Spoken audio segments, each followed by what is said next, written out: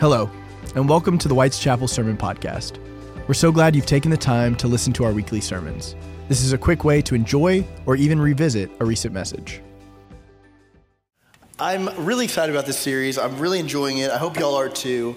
I only realized this week that the tree sways. I find that very cool. We've got very fancy graphics. But we are continuing this series tonight, and you remember that over the course of this series, we're talking about our callings. And we're reading the call story of Moses in Exodus chapter 3 and 4. And so if you want to go ahead and put your tab there, that's where we're going to be all 5 weeks. We're going to read 3 and 4 and see Moses being called by God. And you remember we started this series, and Moses is working out in a field for his father-in-law Jethro, and then all of a sudden he looks over and he sees a burning bush. And God speaks to him through this burning bush, and he gives him a task. He says, Moses, you are going to be the one that is going to free the enslaved Israelites out of Egypt. You're going to liberate. Well, as we've already seen so far over the last couple of weeks, Moses responds to God with a bunch of excuses, hence the name of our series. Moses, from the very beginning, he hides his face. He tries to wriggle out of his calling from the jump. And so the first week, God tells him his mission, that he's going to free the Israelites, and he says, who am I? Who am I to do something like that? And then last week, we saw Moses ask God, well, who are you? If the people ask me who sent me, who even are you? Tonight, we're going to be looking at Moses' third excuse. And this is one that I think a lot of us struggle with. It is one that is really very common in our culture and in all of us. I know it is one that I have regularly wrestled with. It's a question I've asked many times. So I want us to go ahead and we're going to read the first 5 verses of Exodus chapter 4. So if you've got your Bibles, of course, you can pull those out. Always, we'll have it up here on the screen. Let's see Moses' excuse. It says, then Moses answered, but suppose they do not believe me or listen to me, but say, the Lord didn't appear to you. The Lord said to him, what's in your hand? He said, a staff. He said, throw it on the ground. So he threw the staff on the ground and it became a snake. And Moses drew back from it. Then the Lord said to Moses, reach out your hand and seize it by the tail. So he reached out his hand and grasped it, and it became a staff in his hand, so that they may believe that the Lord, the God of their ancestors, the God of Abraham, the God of Isaac, the God of Jacob, has appeared to you. Okay, week 1, who am I? And week 2, who are you? And this week, it's what about them? Moses says, what if the people don't believe me? What if they don't listen to me? What if they doubt me? What if they think I'm weird? What about them? And God responds by turning Moses' staff into a snake. And maybe that seems kind of strange to us at first. But what God is doing is he's showing Moses that he is God. And if he has the power to turn a wooden stick into a snake, into a live animal, then he has the power to see Moses through the opinions and judgments and naysaying that he may encounter. God is promising to equip him, because that's what God does. Again, as all of us think about our callings, this is important for us to know. This is what God does. He calls us to things, but he doesn't leave us empty-handed. He equips us for those things. But still, that doesn't change the fact that many of us struggle with the exact same thing that Moses did here in our passage. We care about what people think of us. We do.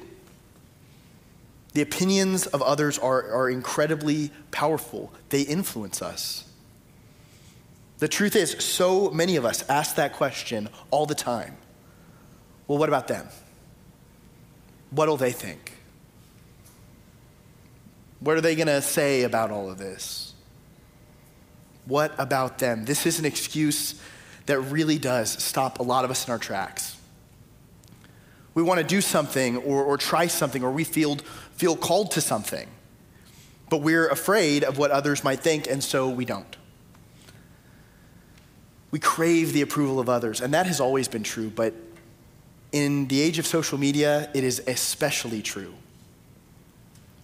We go online, and we seek likes and shares and retweets. I don't even know if it's called that anymore because Twitter changed its name, but you get the point. And this gives our brains a shot of dopamine, and we like that feeling. We feel validated.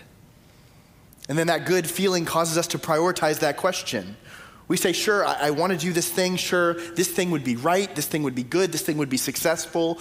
But what about them? But the problem with a what about them life is that it prevents us from being all that we could be.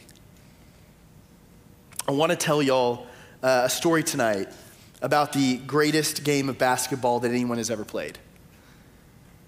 I'm a huge NBA fan, if that's not obvious by my Mavericks polo, but it happened in Hershey, Pennsylvania on March 2nd, 1962. It was a cold, rainy night, and there were about 4,000 people in the stands.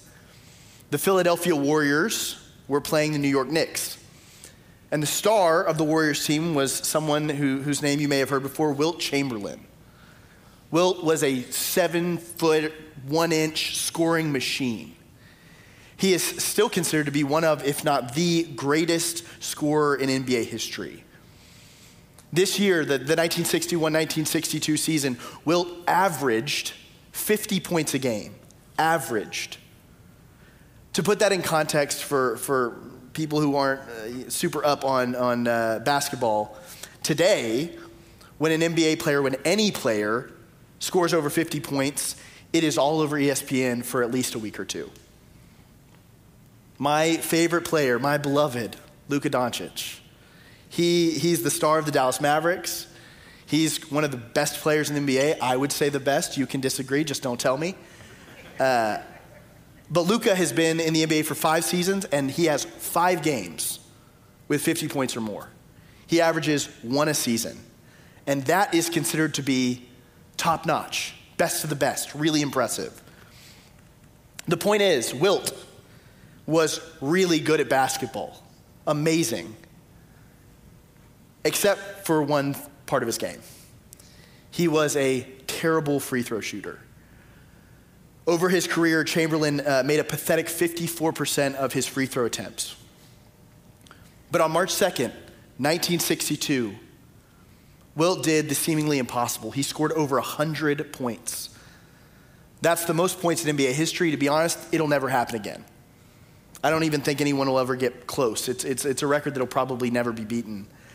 But that night, when Wilt scored this 100 points, this massive amount, record-shattering amount of points, he hit 28 out of 32 free throws.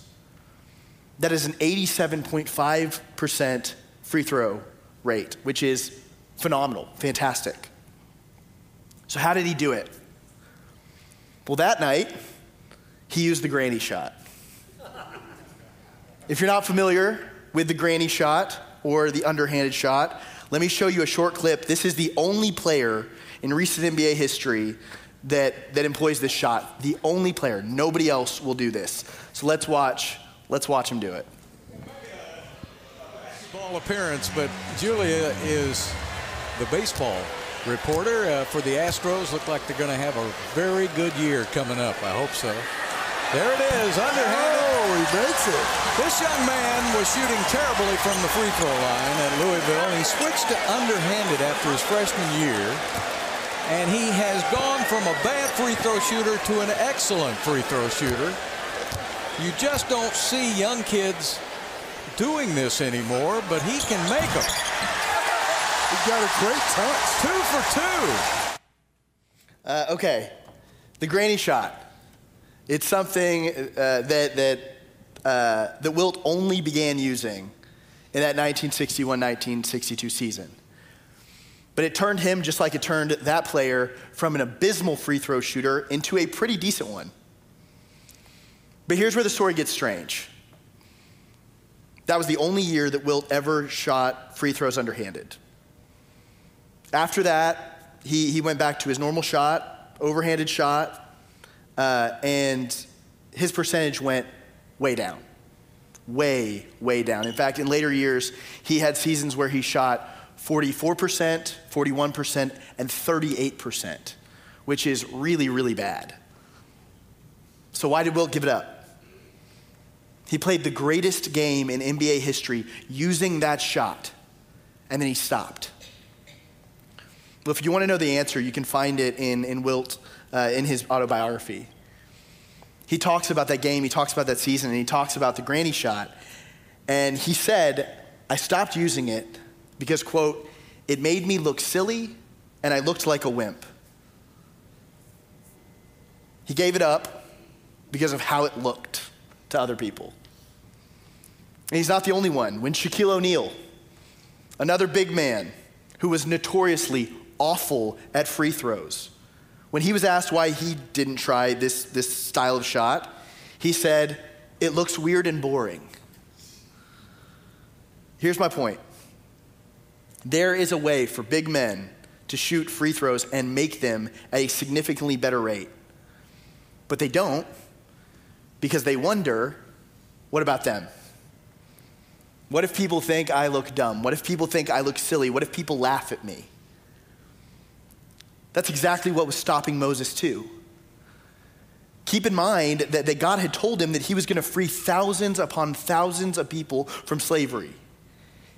He was going to do something incredible, something world-altering. But Moses, just like Wilt, was worried about how he might look to other people. He was worried he was going to look silly or crazy or delusional.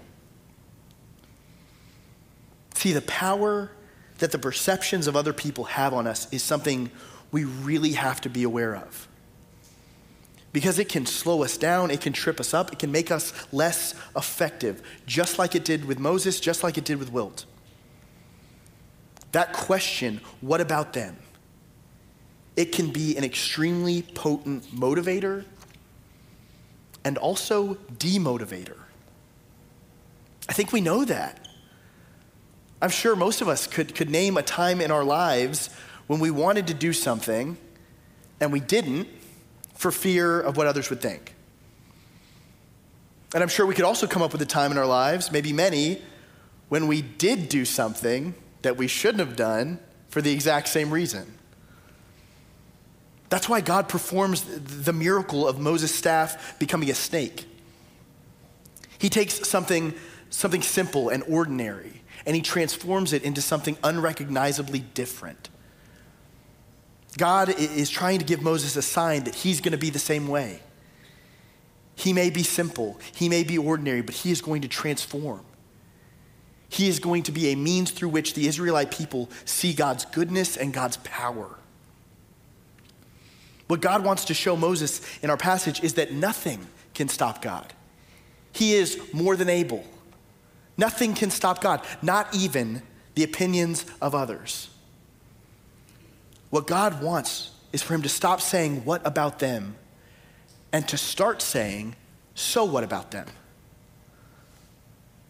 This is the model that Jesus so often shows us in the Gospels. If there is one person in the Bible who is constantly questioned and doubted and judged by those around him, it's Jesus. Several times throughout his life, people are outraged by the claims that he makes and the things that he says. So much so that at the very beginning of his ministry in the Gospel of Luke, Jesus is preaching in the temple. He's being real and authentic with the people, and this is what happens. This is Luke chapter 4. It says, when they heard all of this, all in the synagogue were filled with rage. They got up, they drove him out of town, and led him to the brow of the hill on which their town was built, so that they might hurl him off the cliff. But he passed through the midst of them and went on his way. The people in Jesus' hometown try to literally throw him off a cliff. And Jesus' response is to just go on his way, to continue his ministry. See, Jesus is one who constantly says, so what about them? Why should I let anyone stop me from fulfilling my mission and my ministry? Why should I let anyone keep me from loving the least and the last and the lost and the broken? They don't like it. They don't understand it. So what? Jesus never let the opinions of those around him stop him from doing the right thing. And neither should we. We've got to do what we're called to. What we know is good, regardless of what people think. We need to be like Rick Barry. Wilt Chamberlain, he may have let the opinions of others stop him from shooting the granny shot, but Rick Barry didn't. In fact, he became pretty much synonymous with the underhand free throw. If you don't know who Rick Barry is, he is another Hall of Fame NBA talent. He played at the same time as Wilt. They were contemporaries. And over Rick's 15-year career in professional basketball, he hit a remarkable 89.9% of his free throws. He had one year that he only missed 5. To put that in context, last year, LeBron James missed 150. He's pretty good. So, 90%. For a long time, that was the best career free throw percentage of all time. Even today, 43 years since Rick has retired, it ranks 4th. And he's only behind by 0.2%. Stats don't lie. I love stats, if you can't tell. Rick Barry's granny-style shot, it works better. It's more effective than the cooler-looking traditional free throw shot. From a physics standpoint, there's just so much less that can go wrong. It's also much easier to repeat. And since the shot is so soft, it is much more likely to bounce off the rim and fall in rather than to bounce off the rim and become a rebound. Now, admittedly, at first, Rick didn't want to use this shot either. But when he was in high school, his dad, who was a basketball coach, encouraged him to try it. He was already a good free throw shooter, but his dad thought that this could make him an excellent one. And so he went to his son, he said, just give it a shot. And he said, no, I can't.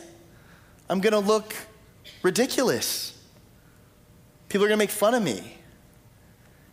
And Rick said his father said something to him that he never forgot. He said, son, they can't make fun of you if you're making them. Well, that stuck with Rick, and for the rest of his career, he shot underhanded. In fact, he even spent his retirement trying to evangelize this shot, trying to get others to adopt this unorthodox technique. I listened to a great interview with Rick this week, a podcast, and he tells a story about how he once tried to convince Shaquille O'Neal to switch over. Prime Shaquille O'Neal, in the middle of his career, was notorious for being, again, a horrible free throw shooter, and teams would target him at the end of close games because they knew it. They knew he was horrible. It was called the Hack-a-Shack. And so they would pull him out of games. Their star player, they'd have to pull him out because he could not shoot the ball. Well, Rick tried to convince him, and Shaq's response was, I would rather shoot 0% than ever do that. Rick said in the interview that it still baffles him today how few NBA players will consider adopting this shot. Like I said, the guy that you saw, that's everybody. They won't do it, even though it is genuinely better, because they're worried what people will think. Yes, Rick was worried in high school, but once he saw how effective the shot was, he never turned back. He learned how to say so what about them. And because he did, he is still one of the greatest free throw shooters of all time.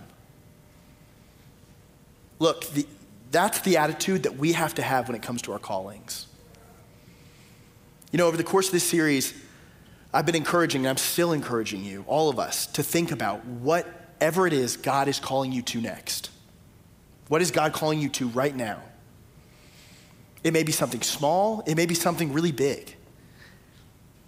Maybe it's like what we talked about last week. Maybe it's kind of incorporating a new spiritual practice that is going to draw you closer to God, something to incorporate into your life. Maybe it's a mission to get involved with. You saw a great one in that video just a minute ago. Maybe it is something so entirely different that there's no way that I could list it off up here right now. But as we consider these things, we have to be sure that we don't let the perceptions of other people prevent us from going where God wants us to go. And that means that we have to be willing to say, so what about them? We have to be willing to do things that might be outside of the norm. There's a theory in sociology called the threshold model of collective behavior. It was created by a Stanford professor and a sociologist, Mark Granovetter, who's kind of like a rock star in the sociology world. That's my nerd is showing, I guess, but it sounds fancy, but what it essentially says is that we all have different thresholds required for us to get involved in any particular behavior. So for people with a low threshold, they only need a few other people to do something before they're willing to jump in. For people with a high threshold, they need everybody to be doing something before they're willing to jump in. Wilt Chamberlain had a really high threshold. He would have only ever adopted this shot if every other person was doing it. Rick Barry had a very low threshold. He didn't care who else was doing it as long as it worked. When it comes to following Jesus, we need to be more like Rick Barry and less like Wilt Chamberlain. Because you know what? There are going to be moments, many moments, when we need to have a low threshold. There are going to be times when there aren't a lot of people doing something, and we have to be willing to risk looking silly or different because we know it's what Jesus would do, or we know it's what God is calling us to. Jesus doesn't call it the wide road. He doesn't call it the 8-lane highway. He calls it the narrow road. Because it's not often popular. And so for those of us, and I am one of them, I promise you, for those of us who struggle with the question, well, what about them? It's tough. We have to accept the fact that following Jesus is always going to be countercultural in some capacity. Because you know what? It is strange to love those who persecute you. And it's strange to turn the other cheek. And it's strange to forgive not 7 times, but 7 times 70 times. It's strange to seek humility and anonymity. It's strange to practice silence and solitude and Sabbath. People may think we're strange. They may ask us all of the questions that Moses is afraid of in our passage. Every one of them. They may not believe us. They may not listen. But if the same God who turned a staff into a snake, if the same God who was almost thrown off a cliff in his own hometown, if that same God is calling you to something, calling you to one of these strange things, then so what about them? Our God is way bigger than the opinions of those around us. And our God's approval is way more valuable than the approval of any naysayers. Look, each one of us can spend our lives worried and questioning, what about them? What if they don't understand? What if they make fun of me? What if they don't listen? Or we can spend our lives saying, so what about them? I'm going to do what my God calls me to. I'm going to be who he's calling me to be. I'm going to lower my threshold, and I'm going to shoot this free throw, Granny style. Hallelujah. Amen. Will you bow your heads with me?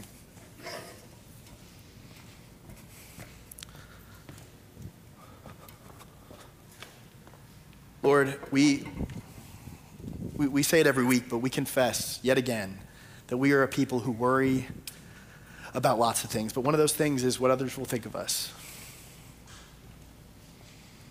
We worry that we're not going to fit in, that we're going to look different. Lord, I pray that you would remind us tonight that different is good. Different is great. Lord, help us to be leaders. Help us to go where you call us no matter what, even if it looks strange to people, even if it looks like an underhanded free throw. Lord, we want to go where you call us. We want to be who you are calling us to be. So give us courage. Give us confidence. Give us marching orders. Amen. Thank you for joining us. Please make sure to rate, review, and subscribe so you don't miss new releases. We'll have new podcasts coming out all the time. Be sure to check us out online at whiteschapelumc.com. Please download the WC Life app and follow us on social media to stay up to date with all things WC.